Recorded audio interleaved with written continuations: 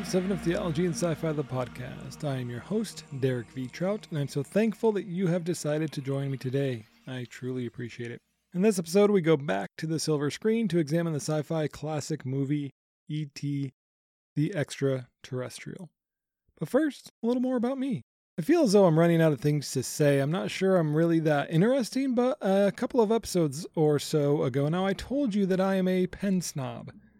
And I told you as part of being a pen snob, one of the things I like is fountain pens, because I like getting ink on my hands. It makes me feel like a writer, is what I said. And I want to feel like a writer because, honestly, I've always wanted to be a writer. I've always wanted to be an author. I've always wanted to write things, and I suppose, actually, I am.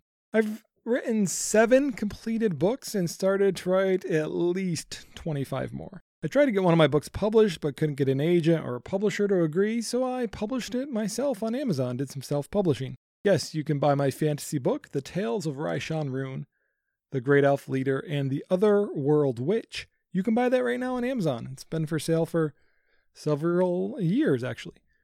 And if you do, I can tell you that you will find many theological themes within that book. It's the first book of the series. I've actually written the second book, but I'm not done editing it yet. See, I am a terrible editor. I'm not kidding you. If you give me a couple of months, I can write you a book.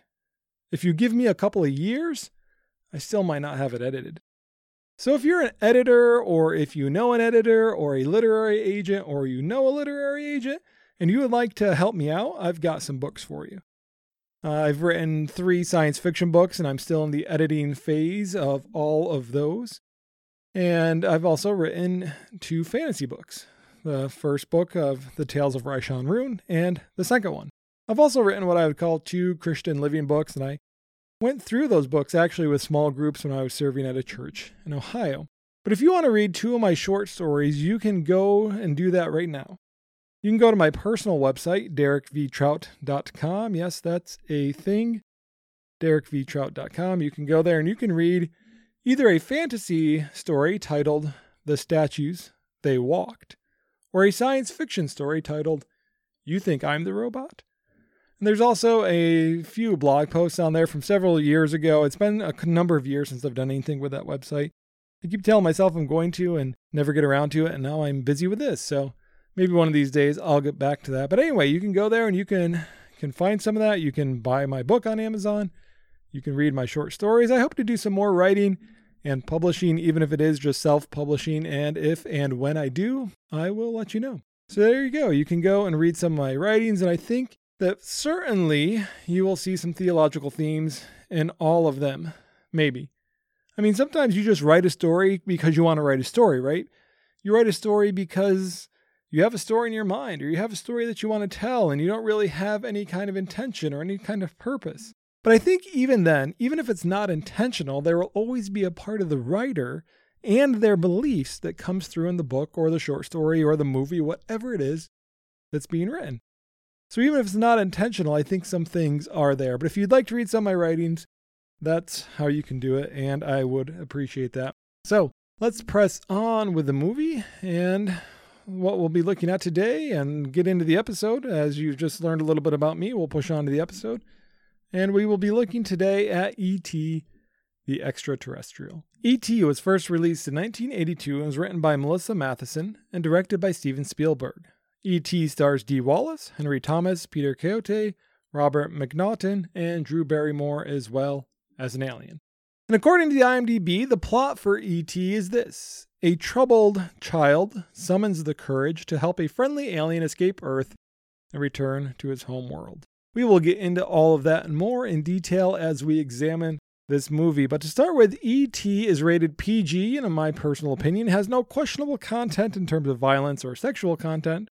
But some of the language surprised me. There are some things that I said, I'm not so sure that that's exactly PG. Some things that I did not remember about this. A few curse words, such as the S word, but also some inappropriate insults and words. So you've been warned. It's also a little bit creepy at sometimes, and I know that E.T. has scared small children before. I have some stories with that. Not me, but some family members, so I won't say anything there. But I know you can scare, E.T. is scary to some small children. So if you have some really young kids, you might want to wait a little bit to share this sci-fi flick with them. So at the time of this recording, E.T. is only available, I could only find it available on the AMC Plus streaming service, which I do not have. So I went old school and bought a DVD for $6.99 on Amazon. And while I have seen this movie, I don't know, probably 8 to 12 times, maybe it's been many years, probably actually literal decades, maybe 20 years or more since I sat down and watched E.T. in its entirety. So it was interesting. It was fun at times. It was interesting, I think is a good word for it as well, to go back and to watch this again and to see some of those scenes and to watch it with different kind of eyes from a different perspective than the last time I saw it, whenever it was. So I got some new insights and some new things that I've seen for it. Still an enjoyable movie and still one that has a plethora of theological themes in it, as we will see as we go throughout this episode. But right now, before you even watch the movie, there's something that's of theological significance to discuss. And if you have the same DVD I do, one of the images that's on the actual DVD, and it's also been on many movie posters before, but it's a very familiar image of E.T.'s finger stretching out. And we only see his arm from about the elbow down, and E.T.'s finger is touching someone else's finger. I presume it is Elliot's finger. And you can only see a little bit more than the wrist on the human hand. So there's E.T.'s finger, and it's reaching out to touch this human finger. And if you are a fan of art, the image here should be familiar to you. Even if you're not really a fan of art, this is such an iconic image, such a famous image that it should be noticeable to you because it's clearly a reference to and is mimicking that Michelangelo's painting titled The Creation of Adam. You've seen it before, I'm sure, where God is stretching his finger towards Adam.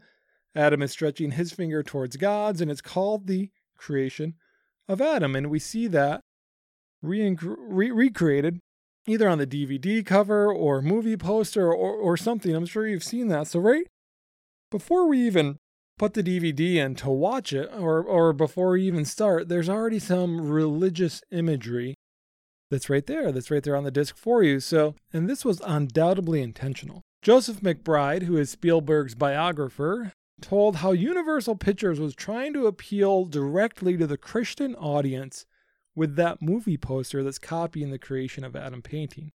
That's an interesting choice to me.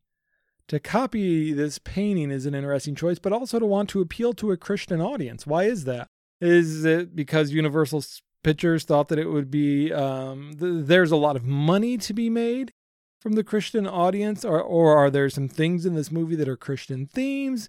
Why did they want to appeal to that Christian audience? And also, in 1982, maybe it was that a more popular or a more, were there more people within that Christian audience to appeal to? So maybe it was just a financial thing. Maybe if you had more Christians then, there's more people to appeal to so that we can get them in and so that we can see, so that they can see this movie so we can get some money. So why was that done intentionally, and what was the idea behind that? And if Universal Pictures is doing that, I'm sure their ultimate plan behind that is to get more money, to attract more people in, to get more people to pay for it. So there's obviously, I think looking back, you'd probably see would numerically be more Christians in America then than now. So maybe it's just a bigger audience to appeal to get more money. But I'm not exactly sure. But let's dive into looking at this movie and see some theological themes that are within the film. And as we do that, we see that E.T. is a fitting movie to examine here because, as Robert K. Johnson writes in his book, Real Spirituality,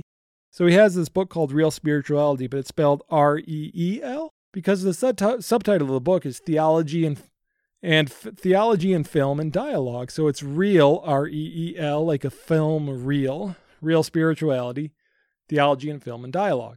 And in this book, Robert K. Johnson writes this: Christians have applauded such movies as, and then he lists a number of movies, and one of them is E.T. So he says, Christians have applauded such movies as E.T. for the theology they embody. We can learn from these stories, including E.T.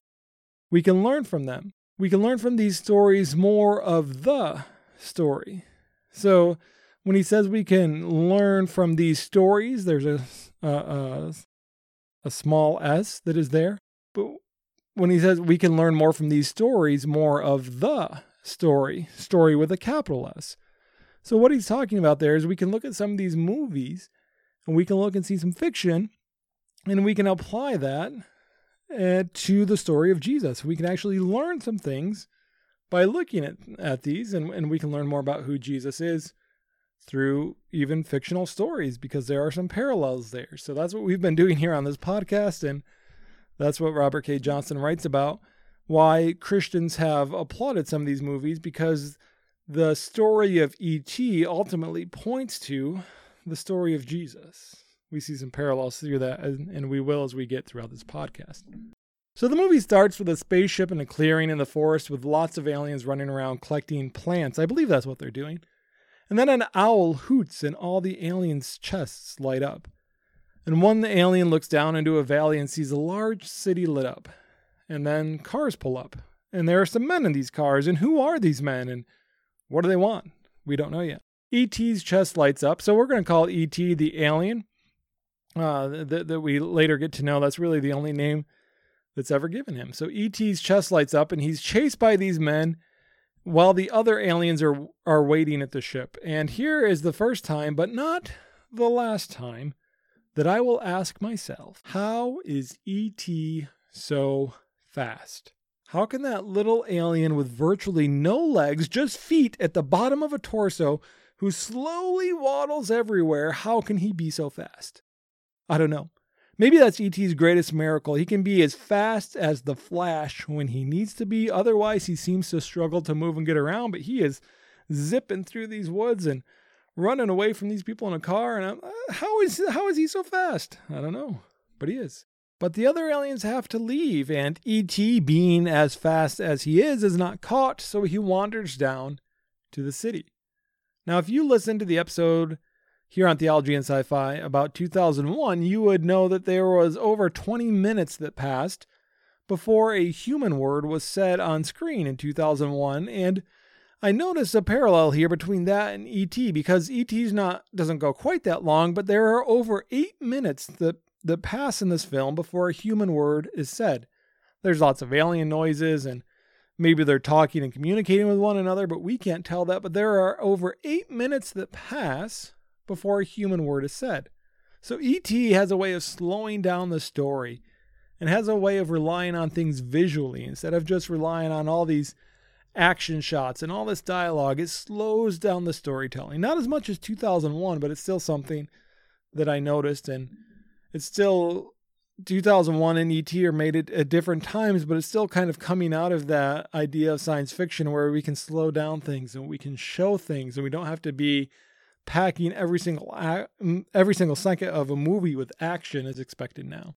But we cut to a family with a younger brother, Elliot, and his older brother, Michael, and his friends who are playing, I believe, Dungeons and Dragons. I've only played that once, so I'm not 100% sure on it, but I think that's what it is, and that's what they're playing. They're playing Dungeons and Dragons. I wasn't sure on that, so I checked. In the script, it's listed as Dungeons and Dragons, so I'm going to go with it.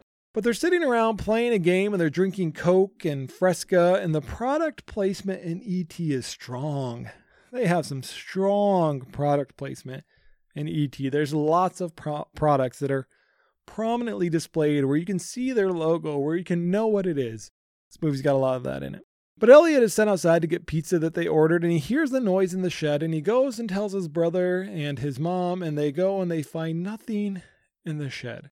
But E.T., along with being freakishly fast, also appears to be the hide-and-seek champion of the world, because he was in that shed the whole time. Even though they thought he was in there, even though they went in there, they looked around, they couldn't find him, they leave, and all of a sudden he just pokes his head out from something, and somewhere where I think they probably should have seen him, but they don't. So perhaps E.T. is also the Flash when needed and the hide-and-seek champion of the world. But E.T., he is able to stay there without getting caught. And then Elliot thinks that he hears something again and goes in his backyard and eventually finds E.T. in a cornfield that's behind his house, and they yell and scream at each other, and then E.T. runs away. Then Elliot gets some Reese's Pieces, again some more product placement, and he goes searching for the alien. He sees someone out in the forest that we assume is also searching for E.T. But the hide-and-seek champion of the world, he does it again, and he's hiding nearby, and yet no one finds him. There's multiple people in the woods looking for this alien. He's just hiding nearby. No one sees him, and he's not caught again. Elliot tells his family at dinner what he saw and tells them about E.T., but no one believes him. No one believes that he actually saw an alien. But why not? Why would no one believe him? Because seeing something like that is unbelievable. Seeing something that has defied explanation, and something that had such a great and significant understanding and impact on people's view of the world is hard to believe. It's hard to believe. But Elliot and his brother and his mom, and her name is Mary, they get into an argument about this. And after Elliot gives an inappropriate insult to his brother, Mary just laughs. What Elliot does, I'm going to try to say this in a PG way that I can. Elliot calls his brother a male appendage breath, is what he says. I'm sure you can figure out what that is. And Elliot's mom just laughs and tells him to sit down. I can tell you if that had happened in my house at that time, I don't think my mom just would have laughed and told me to sit down. I think there would have been a very different response on her part. But she just chuckles and kind of laughs it off and tells Elliot to sit down and doesn't think it's a big deal. But then Elliot says, Dad would believe me. And we're given here the first indication of what is going on with Elliot's mom and dad. We eventually find out that his dad is in Mexico with a girl named Sally, and Mary, the mom, is very upset about this as she says he doesn't even like Mexico. I feel like at one point in the movie, Mary said that she was separated from her husband. Maybe not. I don't remember. I did not make a note of that in my journal. But in the script, Mary is referred to as being divorced. So, and that seems to be a big issue for a number of people in reading about E.T. is the divorce and the impact that it has on Elliot. So let's pause here and talk a little bit about divorce. Is divorce okay? Is it something that should be allowed to happen? What does the Bible say about divorce? Well, I'm glad you asked. Something very interesting happens with divorce in the Bible. To see this, let's look at Matthew chapter 19, verses 3 through 11. Some Pharisees came to Jesus. In order to test him, they said, "Does the law allow a man to divorce his wife for just any reason?" Jesus answered, "Haven't you read at the beginning the Creator made them male and female, and God said because of this a man should leave his father and mother and be joined together with his wife, and the two will be one flesh. So they are no longer two but one flesh. Therefore, humans must not pull apart what God has put together." The Pharisees said to him, "Then why did Moses command us to give a divorce certificate and divorce her?" Jesus replied, "Moses allowed you to divorce your wives because your hearts are unyielding. But it wasn't that way from the beginning. I say to you that whoever divorces his wife, except for sexual unfaithfulness, and marries another woman, commits adultery." His disciples said to him, "If that's the way things are between a man and his wife, then it's better to not marry." And he replied, "Not everyone can accept this teaching, but only those who have received the ability to accept it." So what is going on here? First, when Jesus is asked if the law commands a man to divorce his wife for any reason, we need to pause and look at why this question specifically. Why would it be asked to Jesus, and why would it be asked in this way? So we look at some historical context. There were two different schools of thought on divorce amongst the Jews during this time. And remember, the Pharisees, those who are asking the question to Jesus, they are Jewish. They would be a part of that. So one school of thought during that time for the Jewish people was known as, they were called the Shammai, Shammi, the Shammai. They argued that the law allowed one to divorce only if a wife was unfaithful. So if your wife was sexually unfaithful, you would be allowed to divorce her. There's another side though, the Hillel. And they said that a man can divorce his wife for any reason. For any reason, even if she burns his toast. I'm not kidding. Even if she burns his toast, if he decides to, then he can divorce her. A later rabbi also actually added to that a man could divorce his wife if he met someone who was more attractive. So guys out there, if you found someone who is more attractive, according to the Hillel side, you would be able to divorce your wife. That would be justifiable grounds. Now, during this time, women were not allowed to divorce their husbands. That's just the way it was culturally. Men could divorce their wives. Wives were not able to divorce their husbands. So both the Shammai and the Hillel, they were looking at the same passage of Scripture regarding the law. They were just interpreting it differently. That passage is Deuteronomy 24, 1 through 4, which says this: "If a man marries a woman who becomes displeasing to him because he finds something indecent about her, and he writes her a certificate of divorce, gives it to her, and sends her from his house, and if after she leaves his house she becomes the wife of another man, and her second husband dislikes her and writes her a certificate of divorce, gives it to her, and sends her from his house, or if he dies, then her first husband who divorced her is not allowed to marry her again after she has been defiled. That would be detestable in the eyes of the Lord. Do not bring sin upon the land of the Lord your God is giving you as an inheritance." What is important for our discussion here is in Deuteronomy 24:1. That's really what's important here. If a man marries a woman who becomes displeasing to him because he finds something indecent about her and writes her a divorce certificate and continues from there. But what this is really doing, all of this between the Shammai and the Hillel, what it really comes down to, what it really focuses on is just one word. That word here that is translated as indecent. If you find something indecent about her. Now, other translations use words like inappropriate, or if there is some indecency found within her. The Hebrew word here, erva, actually refers to nakedness.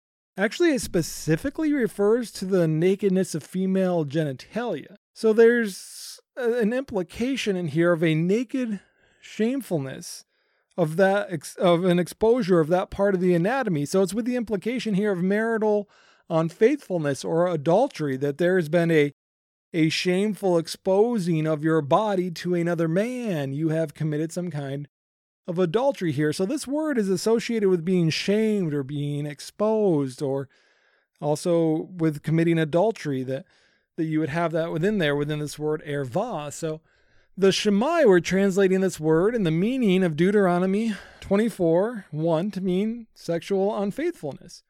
So if a man marries a woman who it becomes displeasing to him because he finds that she has been sexually unfaithful, indecency, if he has found something indecent and what that word would mean, then he can write her a certificate of divorce. The Hillel were translating this word in the meaning in Deuteronomy 24:1 to mean any kind of indiscretion, any kind of thing that the husband would look at and desire and say is undesirable. Let's say that I don't like this indiscretion that you've done. I don't like that you've burnt my toast, so I'm going to get a divorce. So whatever kind of indiscretion would be there would be determined by the husband for the ground of divorce. Now, there is a great and significant disagreement about the translation of this passage and what it means with the Hillel and with the Shammai, and what is allowed for divorce and what is not. And it has a lot of actual real world consequences for people, for a whole lot of people. So who is right? Are the Shammai who say only divorce because of adultery is right? Or is it the Hillel who say, men, divorce your wives for whatever reason you want? Well, Jesus actually answers this question. Is it lawful to divorce for any reason? Is it lawful to divorce for any reason? Jesus answers this question by looking back to God's original intended plan. Again, Matthew 19, verses 4 through 6. Jesus answered, have you not read that he who created them from the beginning made them male and female? We see that in Genesis 1:27. And said, therefore a man shall leave his father and mother and hold fast to his wife, and the two shall become one flesh. That's Genesis 2:24. So they are no longer two, but one flesh. What therefore God has joined together, let no man separate. That was God's original plan. That is what God originally intended. Now, I've talked about this before, but the more I talk about it and the more I think about it, the more I really like the idea that what Jesus does for us, what Jesus wants for us, is to bring us back to what God originally intended. He's trying to restore that which is broken by bringing it back to how things were originally supposed to be before the fall happens and sin enters the world. Jesus wants to take us back to how God intended the world to be. He takes us back to how God intended us to be. And that is what Jesus answers.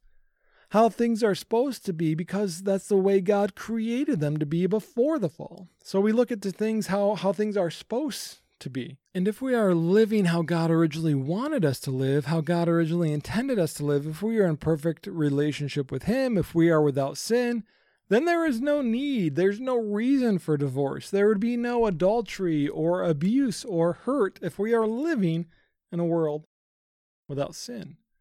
And that was God's intention. But we all know that we are not living in the world God intended us to live in because of the fall, because of sin. And we've talked about that before, so I'll just move on. But once that fall happens, we're no longer living in the world as God intended for us. So since we're not living in the world as God intended, the Pharisees have a follow-up question. Because sure, that's the way God meant it to be for you to be married and not commit adultery or not have hurt or abuse. That's the way God intended it, but that's not the world we're living in. So they have a follow-up question. Matthew 19, verses 7 through 8. The Pharisees said to Jesus, "Why then did Moses command one to give a certificate of divorce and to send her away?" And then Jesus said to them, "Because of your hardness of heart, Moses allowed you to divorce your wives. But from the beginning, it was not so." This is really interesting. From the beginning, divorce was never a part of the plan, but it was allowed in the law of Moses. Well, why? Because of the hardness of your hearts. What does that mean? Well, to understand that, let's look at the question the Pharisees ask again and look at Jesus' response. The Pharisees ask, "Why then did Moses command one to give a certificate of divorce and to send her away?" But Jesus' answer is, because of your hardness of heart, Moses allowed you to divorce your wives, but from the beginning it was not so. Did you notice that difference? The Pharisees ask why Moses commanded a divorce, but Jesus answers that Moses allowed a divorce. Jesus, he shifts the verb commanded to allow. Moses allowed divorce because people's hearts had become hardened. It was as if Jesus had said this, basically, here's the ideal. Here's how things should be, and here's the allowance of God when human sinfulness and hardness of heart has made the ideal unattainable. Here's the ideal, but here is the allowance of God when human sinfulness and hardness of heart has made the ideal unobtainable. The Israelites saw other places and other cultures and other things, and they always wanted to be like them, and they didn't have the same standards of marriage and divorce and all those kinds of things. So they look around and decide that they might want some things that other people have too. And so God allows it. But God does not allow divorce for anything and everything. Jesus comes down siding with the Shammai who say that only divorce should be because of adultery. Matthew 19:9. Jesus says, "I say to you that whoever divorces his wife except for sexual unfaithfulness and marries another woman commits adultery." In saying this, Jesus also does something significant and important and different. Jesus, being opposed to allowing men to divorce at any time for any reason, he is standing up for married women because he's not going to allow their husbands to do whatever they want, whenever they want, however they want it to in terms of divorce. Now, culturally during this time, it was difficult for a woman to make a living if she were not married. Unmarried or divorced women had limited economic opportunities, and a divorced woman might be considered by some to be less appealing than a woman who had never been married. So if you have a divorced woman and she would be culturally less appealing than a woman who had never been married, it might be difficult for a woman to survive after being divorced. But Jesus stands up in defense of the married woman and tells husbands, no, don't just divorce them and leave them high and dry because they burnt your toast. No, that's not right. That's not what you signed up for. That's not the vows that you made. But Jesus is saying, don't just do this for any reason. So what Jesus is doing is what he always does. He is standing up. He's standing up for people who can't really stand up for themselves. And here he is standing up for women. He's coming down and saying, don't just divorce your wife for any reason that you want, because if you do that, then it could literally be making it so that it's hard for your wife, your ex-wife now to survive. She might have to do some really terrible things to be able to survive now within this culture because you're no longer there to take care of her and to support her and be with her. So Jesus is standing up for the women. Jesus allows for divorce, though, if a spouse has been unfaithful. He does allow for that, but is there any other reason? Is there any other reasons that it's justifiable to get a divorce? I think there's only one other category that I could argue would be acceptable, no questions asked, acceptable for divorce. And that is if there is abuse taking place. If there is a marriage where there is physical or sexual or mental or emotional abuse that is purposefully and consistently and constantly happening, I understand why one would want to get divorced. Even if those things happen once. Understand me here. Even if those things happen once, if there is physical or sexual or mental or emotional abuse that happens once, I understand why you'd want to get a divorce. And it would be hard for me to make an argument why you should not divorce. As a matter of fact, I think I would look at people and argue that it may be best to do that if there's not going to be any kind of reconciliation or change or anything like that. But even if those things happen once, I can understand why there would want to be a divorce. So in the cases of abuse and adultery, yes, divorce may be the best and appropriate option, especially if there's nothing that's happening to change or if there's no kind of reconciliation or it's a pattern, all those kinds of things. Absolutely. I think that those are understandable grounds for divorce, even if those things happen once. Abuse or adultery, if those happen once, I understand why there may need to be divorce. But most divorces happen for different reasons than abuse or unfaithfulness. According to itsovereasy.com, various studies list these here as the top 10 reasons for divorce. Number 1, conflict, arguing. There's been an irreconcilable breakdown in the relationship. So we don't get along anymore. We have some conflict. We're arguing. Let's just end this thing. That's hard grounds for divorce. Number 2, lack of commitment. I'm not exactly sure what that means or what a commitment is or what you're committed to or lack thereof, but that's number 2. Number 3, infidelity, extramarital affairs. So number 3, one of those justifiable reasons comes in at number 3. Number 4, there's distance in the relationship, meaning there's a lack of physical intimacy. So that's number 4. Number 5, communication problems between partners. We just don't communicate well, so let's get a divorce. Okay.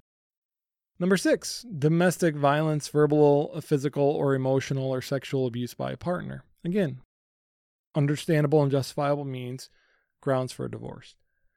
Number 7, realization that one spouse has different values or morals.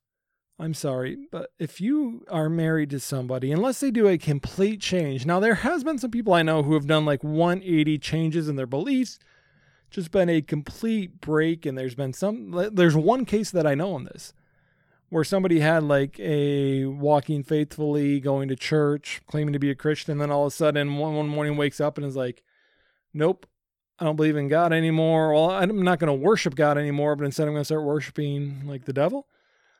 I know of that happening once. That's kind of a different thing there, and I don't think that's the norm. I think this one is referring to you just come to realize that your spouse and you have different values, that you've never really had the same morals, so you just might as well break it off. Like, you should know the values and morals of your spouse before you marry them.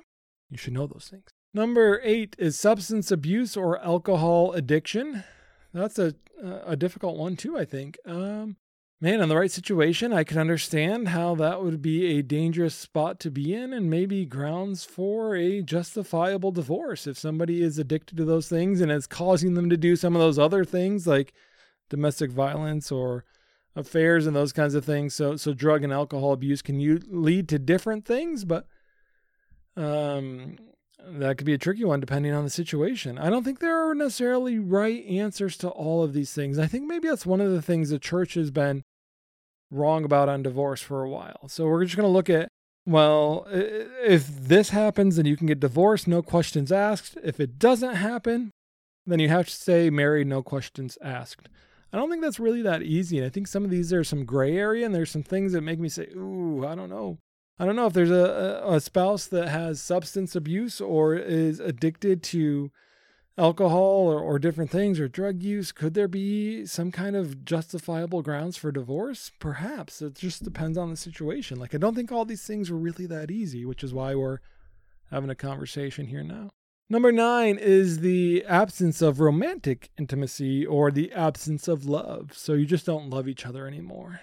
Number 10, one partner is not carrying their weight in the marriage. I don't know what that is, but it sounds a lot like the Hillel who are saying you can just, any excuse you want can be grounds for a divorce. You're not carrying your weight in your marriage. You're not carrying your weight in our marriage because you burnt my toast. So I want a divorce. It sounds ridiculous, but that's kind of along those lines here of who determines what that weight is and what that means. And so there are a few of these that I can get on board with kind of undoubtedly. Obviously, number 3, infidelity, and number 6, domestic violence. Number 8, with a substance abuse or addiction, calls into some questions for me too. But I can tell you that if you are getting a divorce because you cannot communicate well with your spouse, why don't you try to improve communication first? Why don't you try some change for yourself, and hopefully your spouse can try to change and to reconcile and to remain faithful to those vows that you have made. But so many times I think what we see here is people run into bumps in the roads, they run into conflicts, things are more difficult than they thought, and it's not as easy, and it's not always rainbows and roses and whatever. So they just say, well, you know what? This is difficult. I'm just going to quit. I don't think that's the right solution there. Also to look and see, have you sought the counsel of friends or a pastor or even a professional counselor? Marriage is great. Personally, I think it's great. I'm a big fan of being married to my wife, and I like marriage. Sometimes it can be hard, but the great outweighs the hard, or at least it should. That's God's original plan. That's God's original intention. And when the hard starts to outweigh the great, maybe there's some of those things that are going on that may be reasons for divorce if there's infidelity or abuse. Or maybe it's just time to go and seek the counsel of help and of friends or a pastor or a professional counselor. But also what I want to say here is that what if you have been divorced? And what if you have been divorced for a reason that's other than adultery or abuse? First of all, I want you to know that there is forgiveness and restitution that is available to you through Jesus. Being divorced doesn't make you lesser. It doesn't make you terrible. It doesn't make you a horrible person. Being divorced doesn't make you something like damaged goods. Of course not. God still loves you. God still cares for you. God still wants what is best for you, and you can still come to right relationship with Him. So there is forgiveness, and there is hope, and there is restitution for that, and I want you to know that, and I believe that can happen. Or maybe you've had a spouse that left you, and they wanted a divorce, but you didn't. That happens too. Right? There's things that happen here where maybe you want to hold on to that marriage, but your spouse decided they didn't and they left. And I want you to know when that happens too, that God hasn't left you though. He hasn't abandoned you. He's still with you, and He doesn't look at you as any less. There are some things that are out of our control. And if you're trying all you can do to save that and your spouse is not, then those things happen sometimes. And those are difficult times as well. But if you are married, what I encourage you to do is to remain faithful to those wedding vows that you made.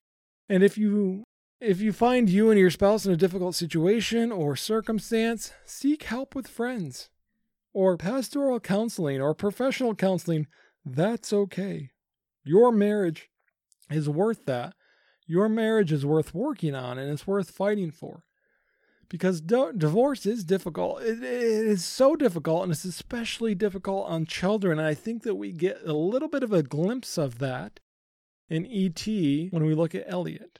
Speaking of E.T. and Elliot, that's why we're here. So I think looking at those reasons for divorce and kind of understanding that, and looking at really some of the theology behind divorce, because that's what we're doing here, is looking at theology, and everything is theology. Our theology matters for everything, even here with divorce. So remain faithful to your spouse and to those wedding vows that you've committed. Work on your marriage if you need to, but know that if you've been divorced, there can be forgiveness if if there's been some things that have happened in there, and there can be restitution and there can be wholeness that you can find in a relationship with Jesus. And just because you're divorced doesn't mean that you're lesser or terrible, doesn't mean any of those things. And God still loves you.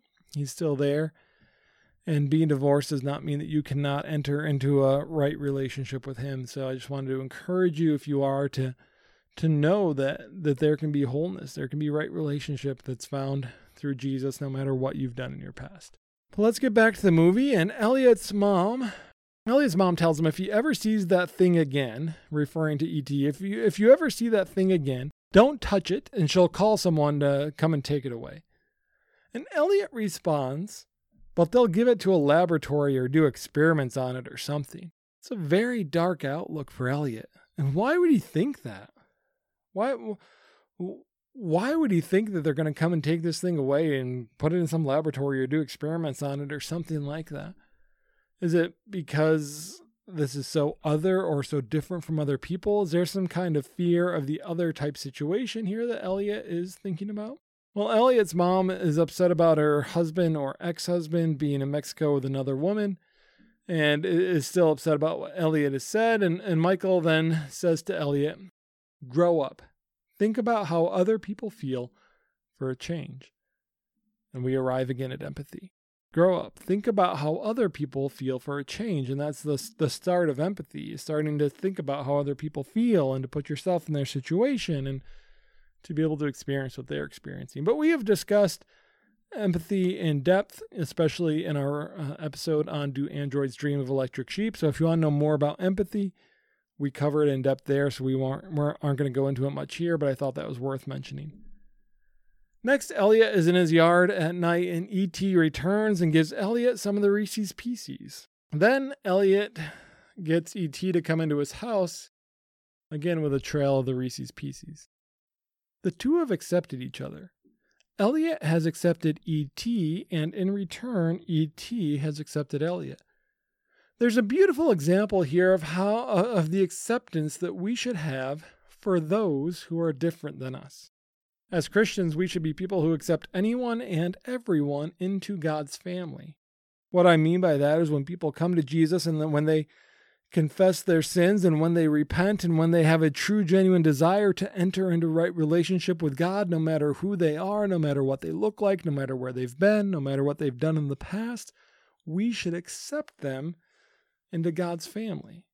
People who look different than us, who are different from different places, everyone, everywhere is accepted into God's family when they place their faith in Jesus and come to him, repent of their sins, and accept him as Lord and Savior. And when they do that, we as God's people are called to accept them into God's family as well.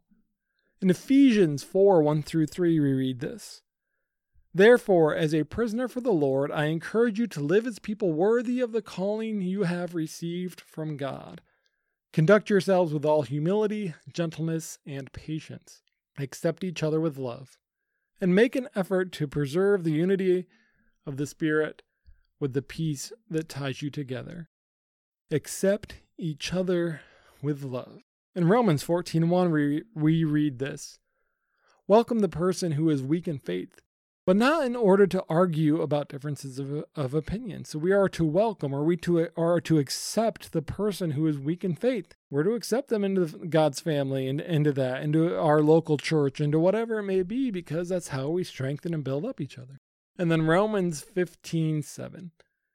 Accept one another then, just as Christ accepted you in order to bring praise to God. Accept one another then. Accept one another within the church just as Christ has accepted you in order to bring praise to God. E.T. is very different than Elliot. And Elliot is very different than E.T. And yet they accept each other. We need to do that with all brothers and sisters in Christ. Now, again, that doesn't mean that we accept sin. That doesn't mean that we don't hold the people accountable for the actions and attitudes and thoughts in their life. What it does mean is that we accept everyone into the family of Christ and welcome them as brothers and sisters. From the upstanding citizen to the criminal, from families to single parents, to rich or poor, whatever it may be, whatever anyone may have done in the past, we need to accept them into the family of God and treat them as brothers and sisters in Christ when they come to faith in Jesus.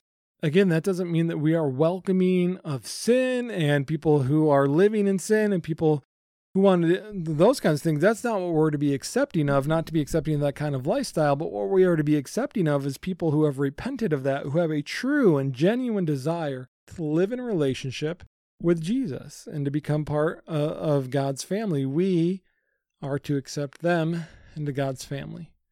This is what Elliot does with E.T. He truly accepts this little alien into his family. We see an example of this from Jesus in several places, actually, but let's look at one specific example in Luke 19, where we read about Jesus' interactions with a man named Zacchaeus. So Jesus is passing through Jericho, and there's a man there whose name is Zacchaeus, and he was a wealthy tax collector. Now, tax collectors during this time were often rich because they charge people extra and then pocket it. So, for example, if the taxes were 10%, the tax collectors might charge people 12%. And then they would keep that extra 2 for themselves. And people would say, well, I'm not going to give you any extra. I'm only supposed to pay 10%. But the tax collector would say, well, I'm going to get my extra 2%. So if you give me 10%, I'm going to go tell the government you only gave me 8%. And then they're going to be in trouble with the Roman government. And would you rather be in trouble with the Roman government or just give me an extra 2%? So tax collectors, they had this great get-rich scheme for themselves, and it worked really well for them. But as you can imagine, it made a lot of enemies from the people that they were collecting the taxes from. It often actually resulted in those that those they were collecting the taxes from ended up hating them. They really didn't like them. Tax collectors were not a group of people that were well-liked during this time. So Jesus is going through Jericho, and by now people knew who he was. They'd heard about the miracles and the preaching that he had done, and they wanted to see it or maybe even experience a miracle for themselves. So a crowd was there following Jesus to see what he was going to do and to hear what he was going to teach, but Zacchaeus had a problem. He was short. You might know that song, Zacchaeus was a wee little man, and a wee little man was he. He's very short, apparently, because he couldn't see over the crowd to look at Jesus, but he wanted to. He knew the stories. He knew what people had said about Jesus, and he wanted to see for himself, is this true? So he runs ahead of the crowd and climbs a tree so that he can see Jesus. When Jesus gets to the tree, he stops, looks up, and says, Zacchaeus, come down. I must stay in your home today. Immediately, Zacchaeus gets down from the tree and happily welcomed Jesus into his house. But the people of the crowd start to complain. They start to murmur. They start to grumble. He has gone to be the guest of a sinner, the crowd said. And they were upset about it. They didn't understand. How could Jesus accept a man like Zacchaeus? But he does. He actually seems to accept Zacchaeus before he repents. Zacchaeus actually eventually does repent, but Jesus asks to go to his house. He doesn't go, hey, Zacchaeus, if you come down and repent, I'll come to your house. No. Jesus says, I'm going to your house. And Jesus accepts him and goes to his house and shares a meal with him. And Jesus accepts Zacchaeus by asking him, can I come over to your house? What that says to someone is, I accept you. More than having them come over to your house for a meal or to sleep over for a few days. What's more welcoming than that? To invite someone over to your house to share a meal with them, to house them for a couple of days. How much more welcoming could you get? How much more accepting could you get from someone? So Jesus invites himself over to Zacchaeus' house, but Zacchaeus agrees. He's still a sinner at that point. He's still a tax collector. He's still cheated from people. And he's not repented, but Jesus accepts us while we are still sinners. Right? Jesus accepts us while we are still sinners. While we were yet sinners, Christ died for us. Because see, what the thing is, when we are sinners, when we come to Jesus and when we pray that prayer of repentance and accept Jesus as Lord and Savior, we can come to him, but we still have some sin problem that needs to get taken care of because there's no other way to take care of the problem of sin other than through Jesus. There's no other way to take care of that. So you can't take care of your problem of sin before you come to know Jesus. The problem of sin gets taken care of after you come to know Jesus. Yes, we can repent. Yes, we ask for forgiveness. We can experience that salvation. We can experience that, but we still have some sin issues to deal with, because that's just the start of our relationship with Jesus. It's just the start of our relationship with the one who can solve our sin problem. So Jesus offers acceptance to all, from prostitutes to religious leaders, from fishermen to tax collectors. He's willing to accept them all into his family and allow them all to become heirs in salvation. See, sometimes we followers of Jesus, we get it backwards. We only expect the good people to be in church. We only expect the people who are already following Jesus to be in church. We expect the people who have cleaned up their lives and who've got it all figured out. We look at those people and think, once that happens, now we can accept them into our local church. And again, understand me, I'm not saying that we have to accept everything that everyone does. We certainly shouldn't be we shouldn't be accepting of people who are living in regular, cyclical, unrepented sin. We shouldn't be putting those people in positions of leadership and appointing them as teachers in our churches. But there should be a spot on our pews for them. We should still be accepting them into the fellowship on Sunday morning or for a midweek Bible study, and we should be as welcoming and accepting as possible. And why? Because they need Jesus. We should eat with them. We should spend time with them. We should get to know them.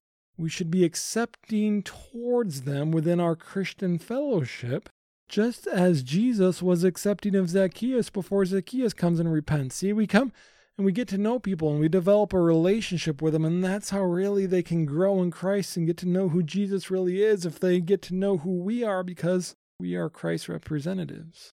So we need to accept others into the family of God, just as Jesus has accepted you into his family. We need to be accepting of sinners into our churches and to spend time with them and to eat with them and share with them who the Lord is so they can get to know him and can truly become a part of God's family as we accept them into that. But back to the movie, and Elliot fakes being sick so he can stay at home with E.T., and he tries to teach E.T. to talk, and we see some more product placement here with Coke and Pez and Elliot playing with Star Wars action figures. The product placement is strong in this one. But Michael comes home and Elliot makes him promise not to tell anyone, and then he shows Michael and Gertie, who's his little sister. He shows his older brother and little sister E.T., and everyone screams, but they still manage to hide E.T. from Elliot's mom, even though they're all screaming and kind of acting crazy. And then Elliot and Gertie have this exchange. Elliot says, "You're not going to tell, are you? Even Mom?" And Gertie says, "Why not?" Then Elliot says, "Because grown-ups can't see him. Only kids can see him." For me, this brought to mind Luke 18, 1-5, which says this. "At that time, the disciples came to Jesus and asked, 'Who is the greatest in the kingdom of heaven?' Then he called a little child over to sit among the disciples and said, 'I assure you that if you don't turn your lives around and become like this little child, you will definitely not enter the kingdom of heaven. Those who humble themselves like this little child will be the greatest in the kingdom of heaven. Whoever welcomes one such child in my name welcomes me.'" Now, before we dive into what this means and the significance of it, sometimes this passage and similar passages in the other gospel accounts have this idea within them. Sometimes people say they look at this and they come to the conclusion that we need to have what's called a childlike faith. However, the term childlike faith is actually never found in the Bible. Nowhere that I've found it. Nowhere that I've seen that. The term childlike faith gets a bad rap for many, especially those outside the church. They don't want to be very childlike in their thinking or very childlike in their faith, because it's often understood to mean that we don't use logic, or we don't use reason, or we don't ask questions about things. We just have to have a simple faith and believe no matter what. Well, I would disagree with that. As Christians, we do not have blind faith or simple faith. We've talked about this before, but we have a faith where we use reason and logic and science and experience to know that God has proved himself over and over and over again, and that our faith is reliable, real, and true. So what does Jesus mean in Matthew 18 when he tells his disciples, I assure you that if you don't turn your lives around and become like this little child, you will definitely not enter the kingdom of heaven.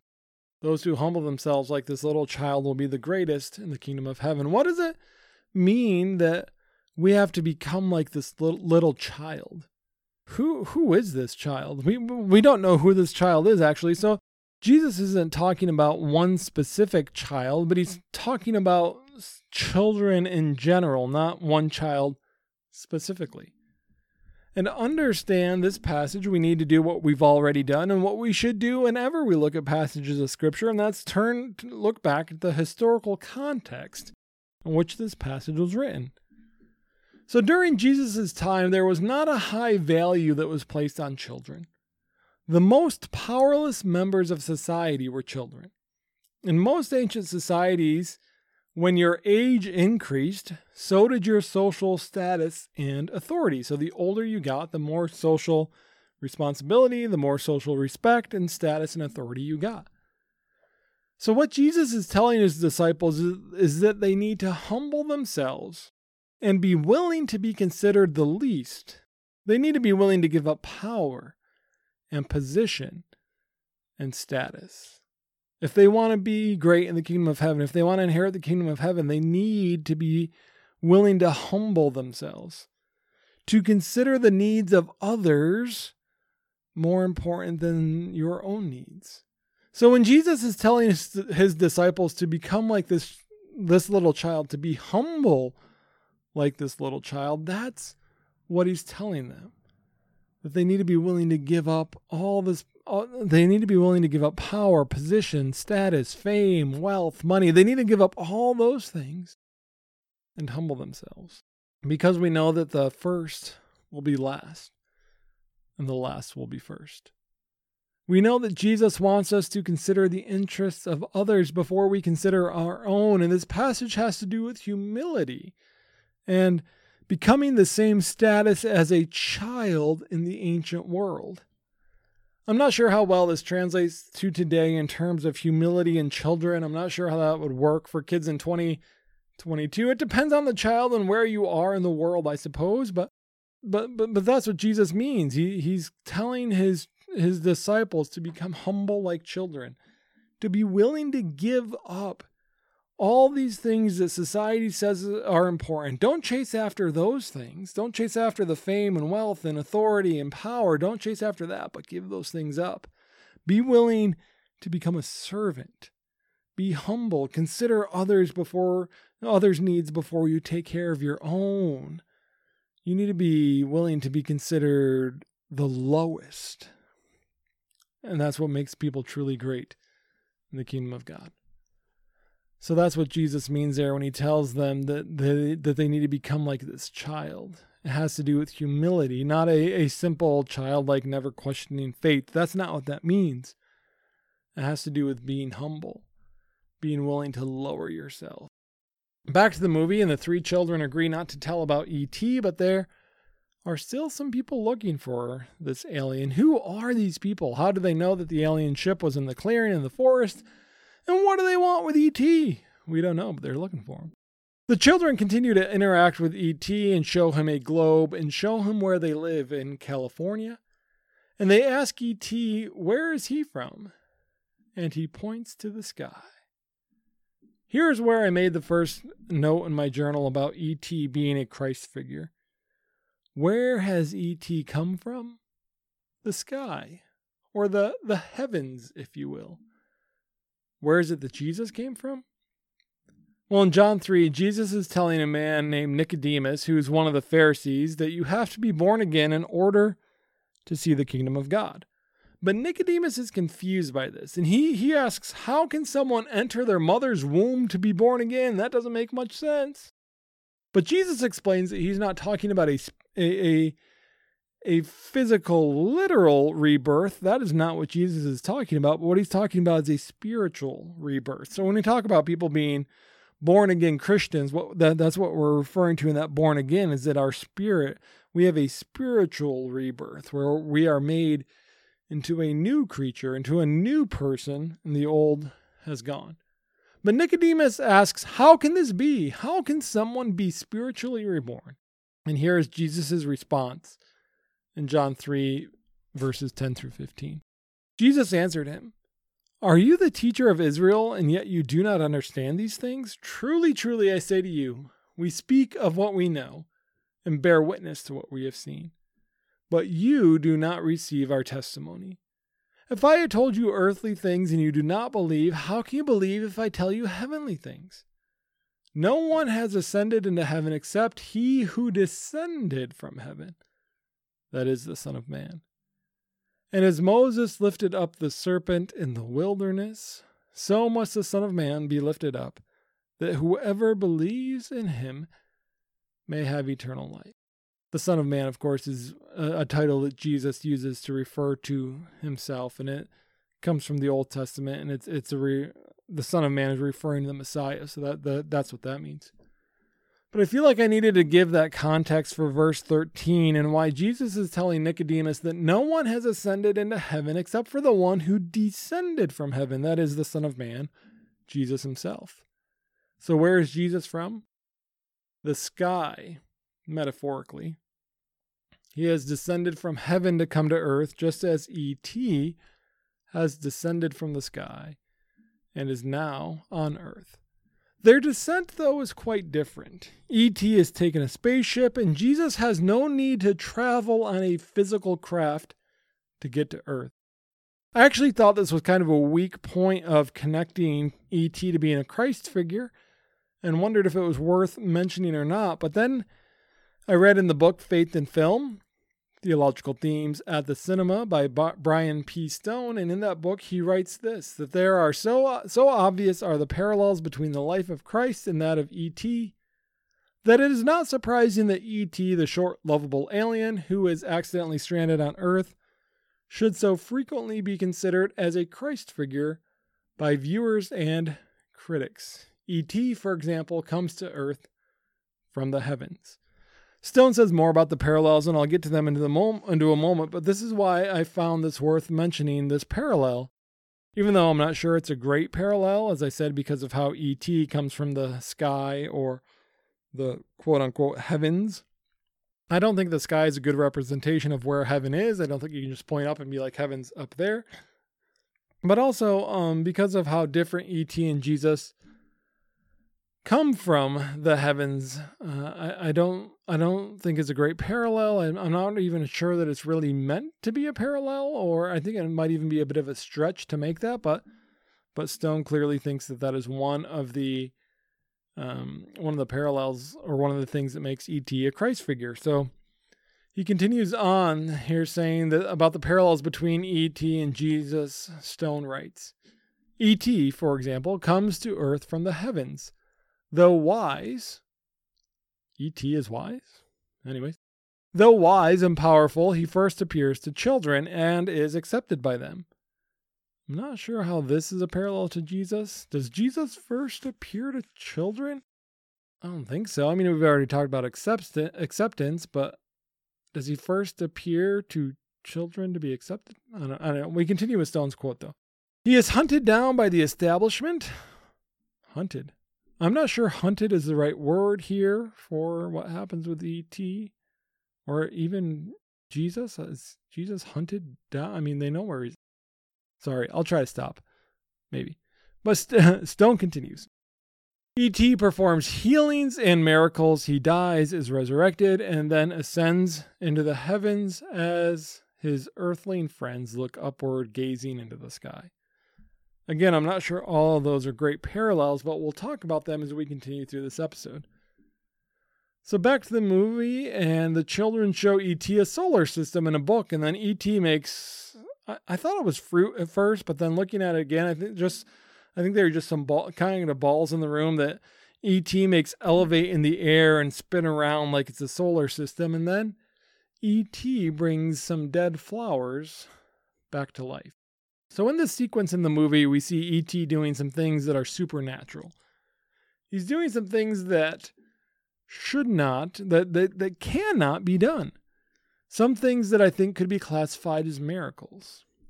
Is it a miracle, though, to have something elevate in the air, or is that just supernatural? Or is there a difference? What is a miracle? What is the definition of a miracle? Well, I would define a miracle as God going beyond the framework of general providence and interrupting the regular pattern of existence.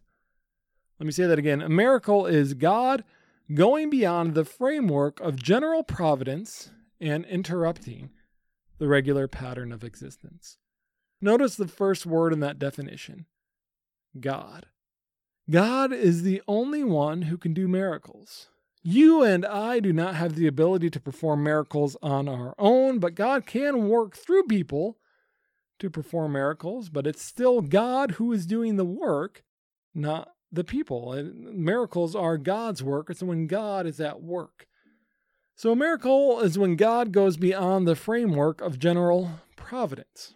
Well, let's stop there with providence. We've talked about this before, but in case you didn't catch that episode, what is meant by general providence is the normal way in which God interacts with the world. In general providence, God preserves all things in being. God is continually maintaining and perpetuating and upholding creation with things like the laws of nature or thermodynamics or gravity, etc. Those kinds of things. General providence is God holding creation together so that everything is working the way that it normally works. The way that we observe things to work, the way that we can scientifically see that things consistently work.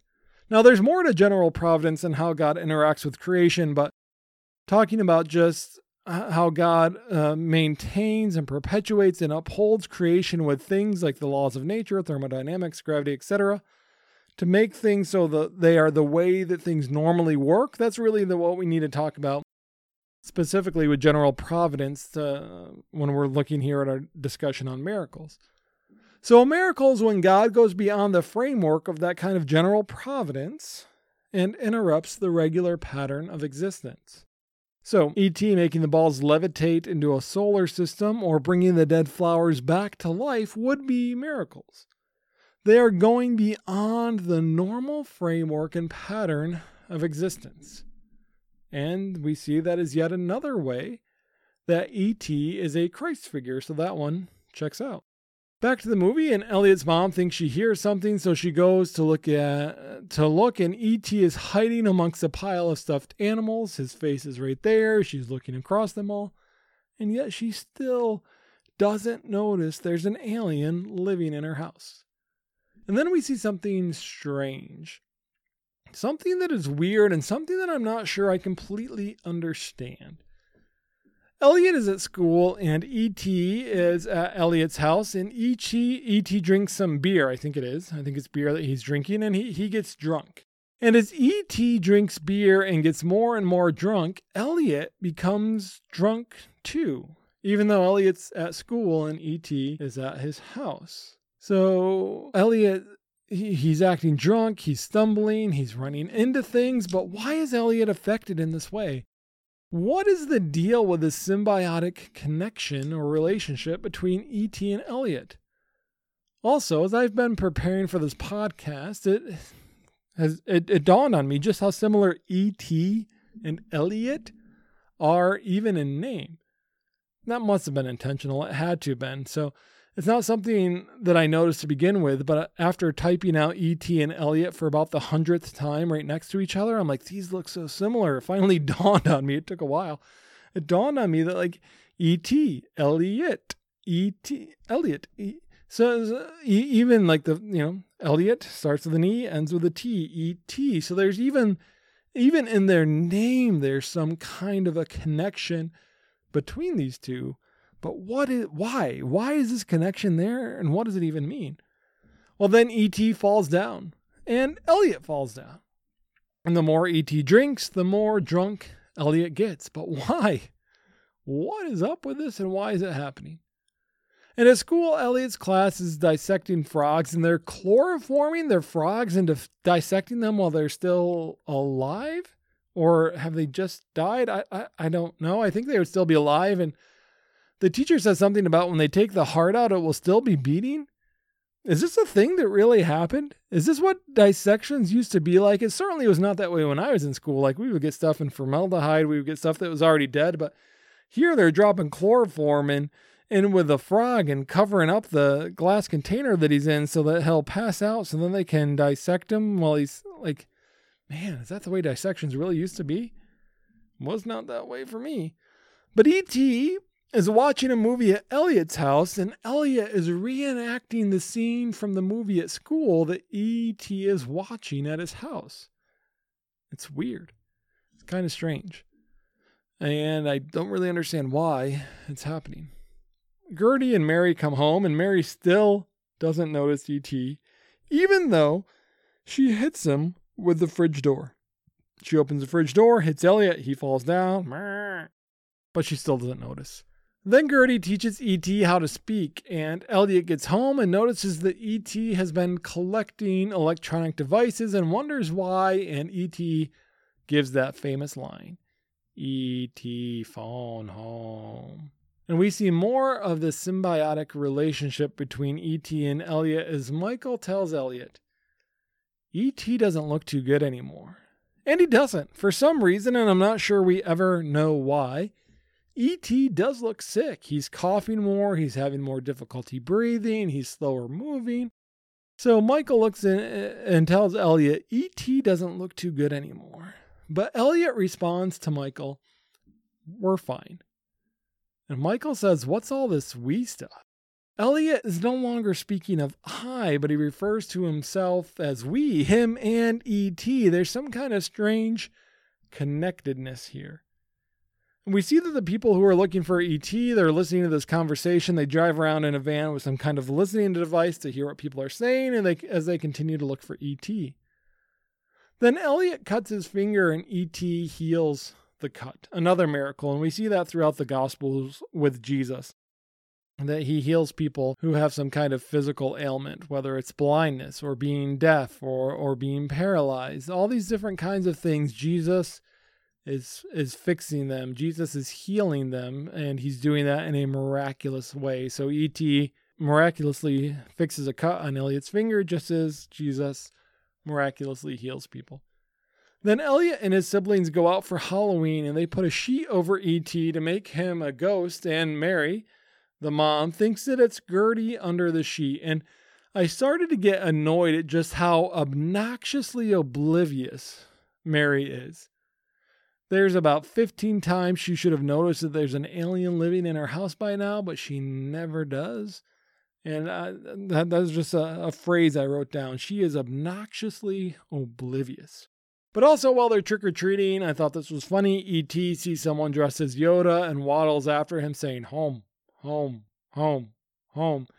I guess E.T. wants to follow Yoda home. Maybe he knows where Yoda really lives. I don't know. But Elliot is taking E.T. somewhere. I assume it's where E.T.'s spaceship landed in the clearing in the forest. And here, of course, is where we have that famous scene where E.T. makes Elliot's bike fly, and they go in front of the moon as they are flying on the bike. Yet another miracle. Bikes don't fly, even though that would be pretty cool if they did. And they go into the woods and they set up this device that E.T. has been working on so that he can phone home. But it's getting late, and Elliot is coughing, apparently becoming sicker, and he falls asleep in the woods. And Elliot wakes up, and he looks very sick. Does not look well. And E.T. is nowhere to be found, so Elliot goes home. And then Elliot tells Michael that E.T. is in the woods, and Michael goes to look for E.T. He evades a car that is following him. He manages to get away on his bicycle, and he eventually finds a very, very, very bad-looking E.T. in a creek. And then he takes E.T. back to his house, and finally, Mary meets the little alien. And E.T., he is very, very pale white in color, and he looks terrible. And Elliot says, we're sick. I think we're dying. What is this relationship, and why is it like this? Back to the book Faith in Film by Brian P. Stone, and he writes that Elliot develops a kind of internal spiritual bond with E.T. such that what happens to one happens to the other. But I'm not so sure about that. To me, it only seems that E.T. is affecting Elliot and that Elliot is not affecting E.T.? A lot of things that happen to E.T. happen to Elliot, but what is there that happens to Elliot that then goes and happens to E.T.? It seems like whatever is happening to this alien happens to Elliot. So the alien gets drunk, Elliot gets drunk.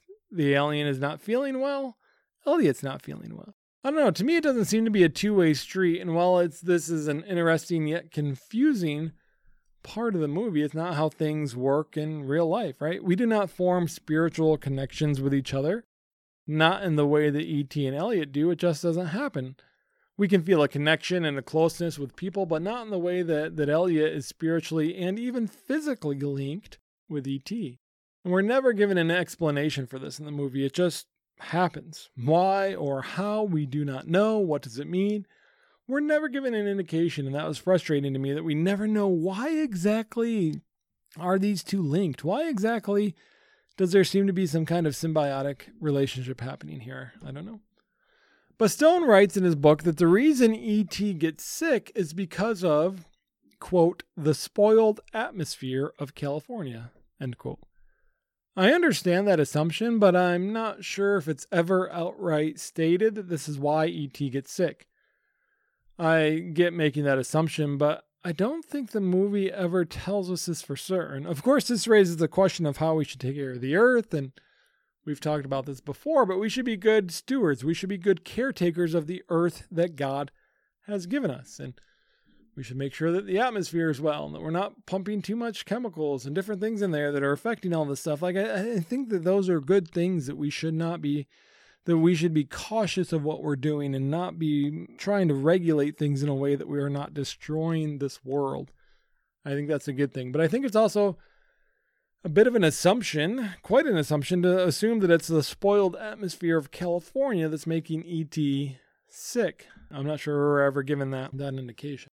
But then Elliot's mom takes him away from E.T., and as they are trying to leave the house, an astronaut walks in. Actually, several astronauts come into the house. Well, I suppose they're not necessarily astronauts, but they're dressed like astronauts. The men in these space suits, they take E.T., and literally hundreds of people set up some sort of contamination system at Elliot's house. They're testing the kids and asking a lot of questions, and then Michael explains to these people, well, before we get there, who are these people? We're never told exactly. My goodness, there's a lot in this movie that we're not told.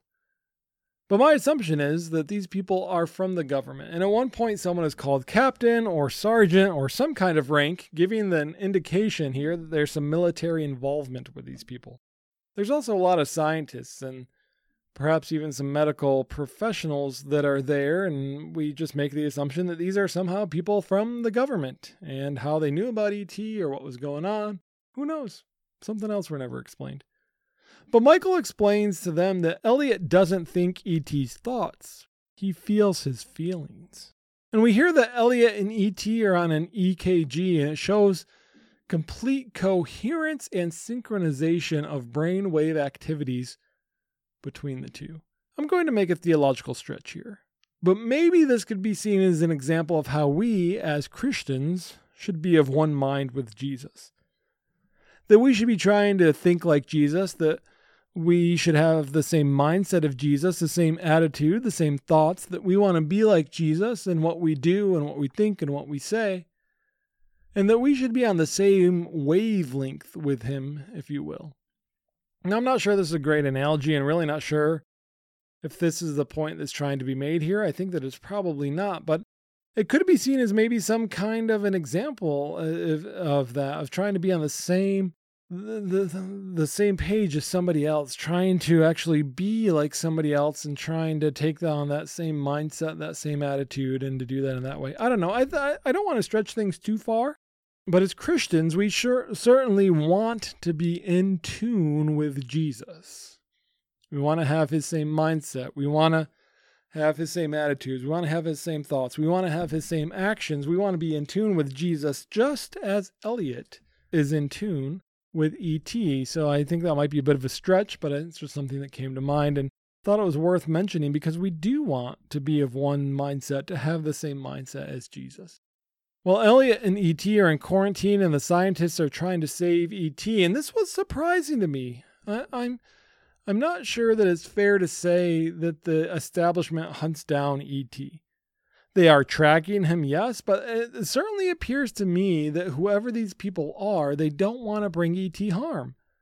I think they're trying to save the alien. I think they're trying to make sure that he's okay. I think they're trying to make sure that he's going to live. But E.T. and Elliot's synchronization starts to break down. Whatever it was and however it was held together to begin with, we don't know, but it's breaking. And Elliot asks E.T. to stay. And as E.T. is dying, Elliot starts to feel better. And then Michael sees the flowers that E.T. has brought back to life, and they are now dead. And E.T. dies. In this, we also see another way that he is like Jesus, because Jesus died. In Matthew 27, verses 45 through 50, we read this. From noon until 3 in the afternoon, the whole earth was dark. At about 3, Jesus cried out with a loud shout, Eli, Eli, lama sabachthani, which means, my God, why have you forsaken me? After hearing him, some standing there said, he's calling Elijah. One of them ran over and took a sponge full of vinegar and put it on a pole and offered it to Jesus to drink. But the rest of them said, let's see if Elijah will come and save him. Again, Jesus cried out with a loud shout. Then he died. Jesus dies. It's not that Jesus fainted or that he was wounded and passed out. No, he dies. He stops breathing. Fully, completely dead. But why does Jesus die? Well, in Hebrews chapter 7, verses 26 through 27, well, Jesus dies because he's crucified, right? That's the cause of Jesus' death. Jesus dies because he goes through that process of crucifixion, and that is what kills him. But why, theologically speaking, why does Jesus die? Why does Jesus have to die from a theological perspective? In Hebrews 7, verses 26 through 27, we read this. It's appropriate for us to have this kind of high priest, holy, innocent, and corrupt, separate from sinners, and raised high above the heavens. He doesn't need to offer sacrifices every day like the other high priests for their own sins and then for the sins of the people. He did this once for all when he offered himself. He did this once for all when he offered himself. Jesus offers himself in the place of where there were supposed to be sacrifices. So there are sacrifices in the Old Testament. Those sacrifices are given so that people can be forgiven of their sins. But Jesus comes and offers himself as a sacrifice. Because we are told that without the shedding of blood, there is no forgiveness of sins.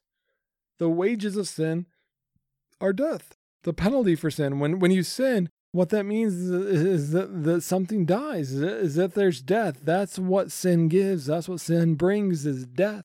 So something needs to die. There needs to be this shedding of blood, because without the shedding of blood, there is no forgiveness of sins. In Hebrews 9, 24 through 28 says this. For Christ did not enter a sanctuary made with human hands that was only a copy of the true one. He entered heaven itself, now to appear for us in God's presence.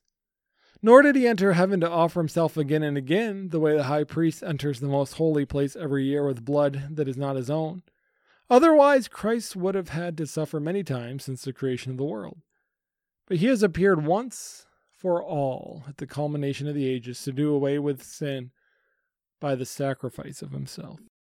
Just as people are destined to die once, and after that to face judgment, so Christ was sacrificed once to take away the sins of many, and he will appear a second time, not to bear sin, but to bring salvation to those who are waiting for him. So Jesus, through his sacrifice, through the shedding of his blood, he takes our sin upon himself and is that perfect sacrifice. He takes our place. He takes our sin and dies where we were supposed to die. That's why Jesus dies, because he takes your sin upon him. He becomes the perfect sacrifice, the once and for all sacrifice that dies for the sins of all. So that anyone can have their sins forgiven because of the sacrifice and death of Jesus. In the movie, when E.T. dies, the doctors try to bring him back to life. They try to save him. They seem to have genuine care of this little alien. There's no fear of the other and the authorities, which is a little surprising to me that we usually see that within sci-fi, but it's not something we always expect, but because we always think that there has to be a bad guy, right? But who is the bad guy in E.T.? I don't know. I don't think you can say it's the people who have come and put E.T. in quarantine. They seem to have a genuine care for the alien. I don't think you can look at them and say they are the bad guy in E.T. I'm not sure E.T. has a bad guy because they are genuinely concerned about the welfare of this alien. So they try to bring E.T. back once he dies, but they cannot. And Gertie asks, "Is he dead?" And her mom says, "Yeah, I think so." And then Gertie says, "I wish you would come back." And Mary says, "I wish to." Then E.T. is put into some kind of cryogenic freezer, and the scientists, they ask Elliot if he wants to spend some time with E.T. alone for one last time. So again, they're being nice here. They seem to be concerned for everyone who is here. So I don't know. I think calling them the establishment that's hunting down E.T. is a bit much. But Elliot does. He spends time with E.T. and Elliot looks at E.T. and says, "Look at what they've done to you." But who is they? It's not this group from the government that's hurt or killed E.T. They were trying to save him. So I'm like, what is Elliot talking about? Look what they've done to you? Look who's done to him. Now they've frozen E.T. and they do probably want to go examine the body and do some kind of experiments and stuff like that. Like, okay, it's an alien. If that were real, like I would understand why they would want to do that, but they haven't killed him. They're not responsible for his death, but they probably are going to do some tests now. So look what they've done to you. Like, who is they and what are you talking about? But then Elliot says, "You must be dead because I don't know how to feel. I don't feel anything anymore." So the link that Elliot and E.T. had is broken. And then Elliot tells E.T., "I love you." Then E.T.'s chest lights up, but Elliot doesn't notice and walks away. But as he's walking away, the flowers start to come back to life. And Elliot runs over and E.T. is saying, "E.T. phone home, E.T. phone home, E.T. phone home." And he's just saying that over and over again. And Elliot screams in joy. And here we have yet another parallel to Jesus and E.T., a resurrection. But what is it that resurrects E.T.? Is it Elliot telling him "I love you"? Is that what resurrects E.T.? Is it love that resurrects E.T.? We're not told. Again, another thing we're not told, but there's some speculation that can be given there that E.T. is not brought back to life until Elliot says, "I love you," and then all of a sudden, E.T.'s back to life. So is it love that resurrects E.T.? And if it is love, then what is he resurrected in the first place? Because Elliot's loved him, he just hasn't said that. And then once E.T.'s resurrected, he's no longer pale, he's no longer sick, he looks fine. So like, what has changed? Why is he, if the California, all right, I'm going down, okay. Weird rabbit hole trail here as I'm trying to think this out here. This just dawned on me. Literally, I usually have notes I stick to pretty well. But this just dawned on me. Like, if it's the California atmosphere that's making E.T. sick, why is he not getting sick again after he's resurrected? Man, there's a lot of questions I have now. All right. I'll try to get back in to the resurrection, though. A parallel between E.T. and Jesus is the resurrection. Because 3 days after Jesus dies, he comes back to life. In Luke 24, verses 1 through 8, we read this. On the first day of the week, very early in the morning, the woman took the spices they had prepared and went to the tomb. They found the stone rolled away from the tomb, but when they entered, they did not find the body of the Lord Jesus. When they were wondering about this, suddenly 2 men in clothes that gleamed like lightning stood beside them. In their fright, the woman bowed down with their faces to the ground, but the men said to them, "Why do you look for the living among the dead? He is not here. He is risen. Remember how he told you while he was still in Galilee? The Son of Man must be delivered over to the hands of sinners be crucified, and on the third day be raised again. And then they remembered his words. Death cannot hold Jesus. He is risen. All of the Christian faith relies on Jesus being resurrected. It is that important. It is that significant.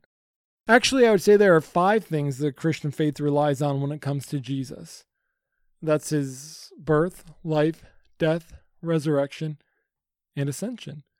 That those are the things that make Jesus the Savior. The way that he was born, the perfect life that he lived, dying for our sins, being resurrected because death could not contain him. And he has victory over death, but then also ascending into heaven. Because we see other people resurrected in the Bible, but they die again. Jesus doesn't die again. He ascends into heaven where he is still living today. So when we look at these things, but really it all rests on the resurrection. If Jesus is not resurrected from the dead, we just need to stop meeting. We as Christians, we as a church, if Jesus is not resurrected, then we're done.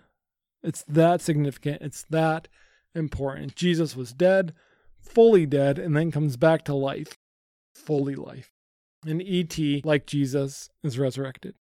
Then Elliot tells Michael E.T. is alive, and they hatch a plan to get E.T. out of quarantine and back to the forest so he can get back to his spaceship. They end up stealing the van that E.T. is being transported in, and Michael's Dungeons and Dragons friends help him.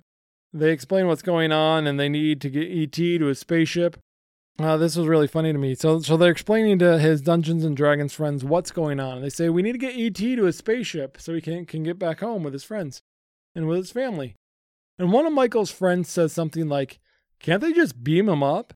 And Elliot replies, this is reality, Greg. And I thought that was pretty funny. Probably one of the funniest lines of the movie. Can't they just beam him back up? And Elliot just can't believe you would say something like that. This is reality, Greg. Really funny to me. I don't know. It got me. I thought it was good. But eventually, E.T. and Michael and his friends, they're riding their bikes, and Elliot has E.T. in his basket on his bike, and they're trapped, or so it would seem. And then all their bikes elevate, and they fly away to the forest, to E.T.'s ship. And the ship is there, and it appears to me that E.T. invites Elliot to come with him. Come, I think is what E.T. says, and Elliot looks to E.T. and says, stay. But neither can do what the other asks. E.T.'s finger lights up and he touches Elliot's head and says, I'll be right here. And it seems that even though E.T. is leaving, he is not leaving Elliot alone. That's another way that E.T. is similar to Jesus, because when Jesus leaves Earth, he also tells his disciples that he will not leave us alone. In John 14, verses 15 through 21, we read this. If you love me, keep my commandments, and I will ask the Father, and he will give you another advocate to help you and be with you forever, the Spirit of truth. The world cannot accept him because it neither sees him nor knows him. But you know him, for he lives with you and will be in you. I will not leave you as orphans, I will come to you. Before long, the world will not see me anymore, but you will see me. Because I live, you also will live. On that day you will realize that I am in my Father, and you are in me, and I am in you. Whoever has my commands and keeps them is the one who loves me. The one who loves me will be loved by my Father, and I too will love them and show myself to them. Jesus doesn't leave us alone. He sends one to be with us. We have the Holy Spirit that Jesus sends who is with us. Elliot says bye to E.T., and E.T. goes home. And Elliot stays home. In his book that we have discussed many times, Brian P. Stone writes about E.T. being a Christ figure, and he writes this, that E.T. ascends into the heavens as his earthling friends look upward, gazing into the sky. If E.T. is ascending into the heavens, that is a parallel to Jesus, because in Acts 1, verses 7 through 11, we read this. And he said to them, it is not for you to know the times or dates the Father has set by his own authority. But you will receive power when the Holy Spirit comes on you, and you will be my witnesses in Jerusalem and all of Judea and Samaria, and to the ends of the earth. After he said this, he was taken up before their eyes, and a cloud hid him from their sight. They were looking intently up into the sky as he was going, when suddenly 2 men dressed in white stood beside them. "Men of Galilee," they said, "why do you stand here looking into the sky? This same Jesus who has been taken from you into heaven will come back in the same way you have seen him go into heaven." So Jesus ascends into heaven, but I'm not sure you can call what E.T. does ascending. He is flying in a spaceship. He is lifting off the ground. That's quite a bit different than Jesus' ascent. E.T.'s descent to Earth and ascent away from Earth is a lot different than Jesus' descent and ascent.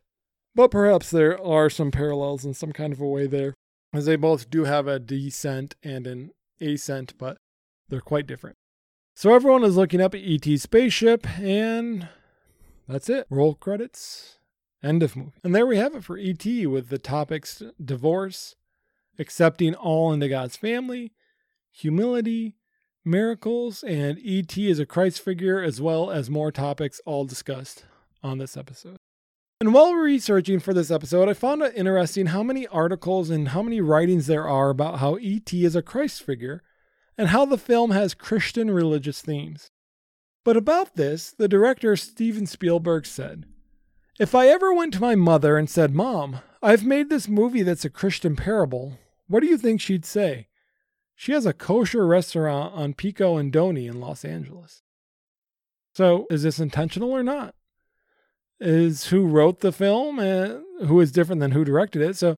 So what was the writer meaning for some of these religious themes to come through, and Spielberg just didn't know this? Or is Spielberg just making a joke? I don't know. But I find it interesting how if Spielberg is not intentionally making religious parallels in this movie, they still come through.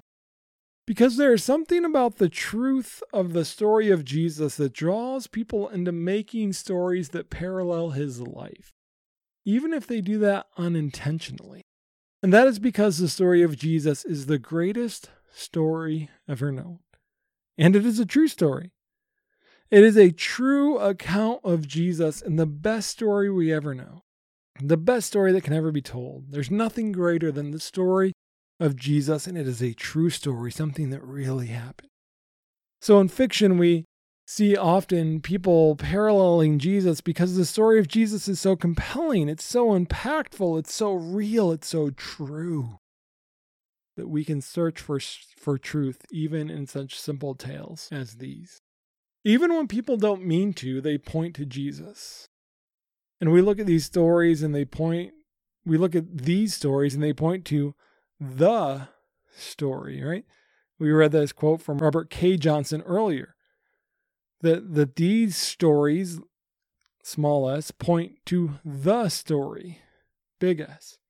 So we can look at these stories that point to the story of Jesus, even if it's done unintentionally, it still comes through because Jesus is so compelling, so real. And we look at this and we all want a savior. We all want a hero. We all want someone to be there for us. And Jesus is there for us. A real, true story. The greatest story we could ever know. So I find it really interesting there that even when people don't intentionally make parallels to Jesus, it's still there. There's still parallels there, even if it's not done intentionally. So what do you think? Was this done intentionally? Was this not done intentionally? Do you think that the writer and Spielberg just weren't on the same page with that? Or was Spielberg making a joke with that quote? I don't know. But whether it was done intentionally or not, certainly we see that there is some parallels and that E.T. is in some ways a Christ figure. Well, thanks for listening. I would love to hear what you think about this episode and all the other episodes. So you can reach me at theologyandSci-Fi@gmail.com. Or you can follow on social media at Theology and Sci-Fi on Instagram or Twitter. Or you can like Theology and Sci-Fi, the podcast, on Facebook. I hope to hear from you and ask that you would tell someone about this podcast. Let's try to spread the word about this podcast and let some other people know. I would greatly appreciate that. And often as I do towards the end of the episode, I like to kind of let you know where we're going next. So the next episode, we will be looking at Ursula K. Le Guin's book titled The Left Hand of Darkness. So for the next episode, which will be released on March 28th, we'll be looking at Ursula K. Le Guin's book, The Left Hand of Darkness. Again, this is a pretty popular book, so the last episode that we did before this one with A Choice of Gods by Clifford D. Simak was kind of the deep cut of the season, kind of something that a lot of people aren't familiar with. There's a lot of people who are very familiar and have written a lot about the themes within Ursula K. Le Guin's book, The Left Hand of Darkness. And there's some topics in there that are going to be interesting and perhaps difficult for us to tackle and to look at. But that's where we'll be going next. So it's a book that's worth reading. It's a book that I enjoy. So that's where we're going. Looking at we're going to look at a female author too, which I'm excited about, to be able to see that and to see what she writes and what the plethora of theological themes are in the next episode, The Left Hand of Darkness by Ursula K. Le Guin. And this has been the shortest episode, I do believe, of Theology and Sci-Fi. The next episode's probably not going to be. It's a longer book and there's a lot to tackle within it, but we will do it and we'll get through that together. So I look forward to spending that time with you.